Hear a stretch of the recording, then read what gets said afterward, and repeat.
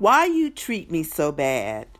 A question asked after some form of maltreatment or abuse has occurred. Yet, sometimes the question should be self-imposed to why we let others treat us so bad, or why we mistreat ourselves. A wise woman once said, "I am not responsible for how others treat me, but I am responsible how I react." And if the maltreatment is repetitive, then it becomes a habit. I am responsible for what I allow. Toxicity means that this behavior has become normal and acceptable.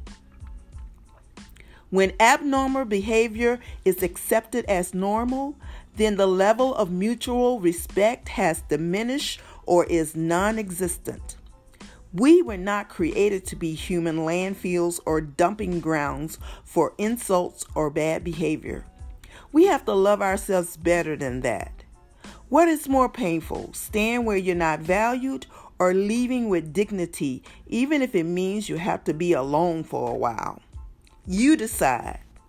Then the answer to the question won't be because you let me treat you so bad. You have been listening to Vicky's Viewpoints. Real talk from a real woman.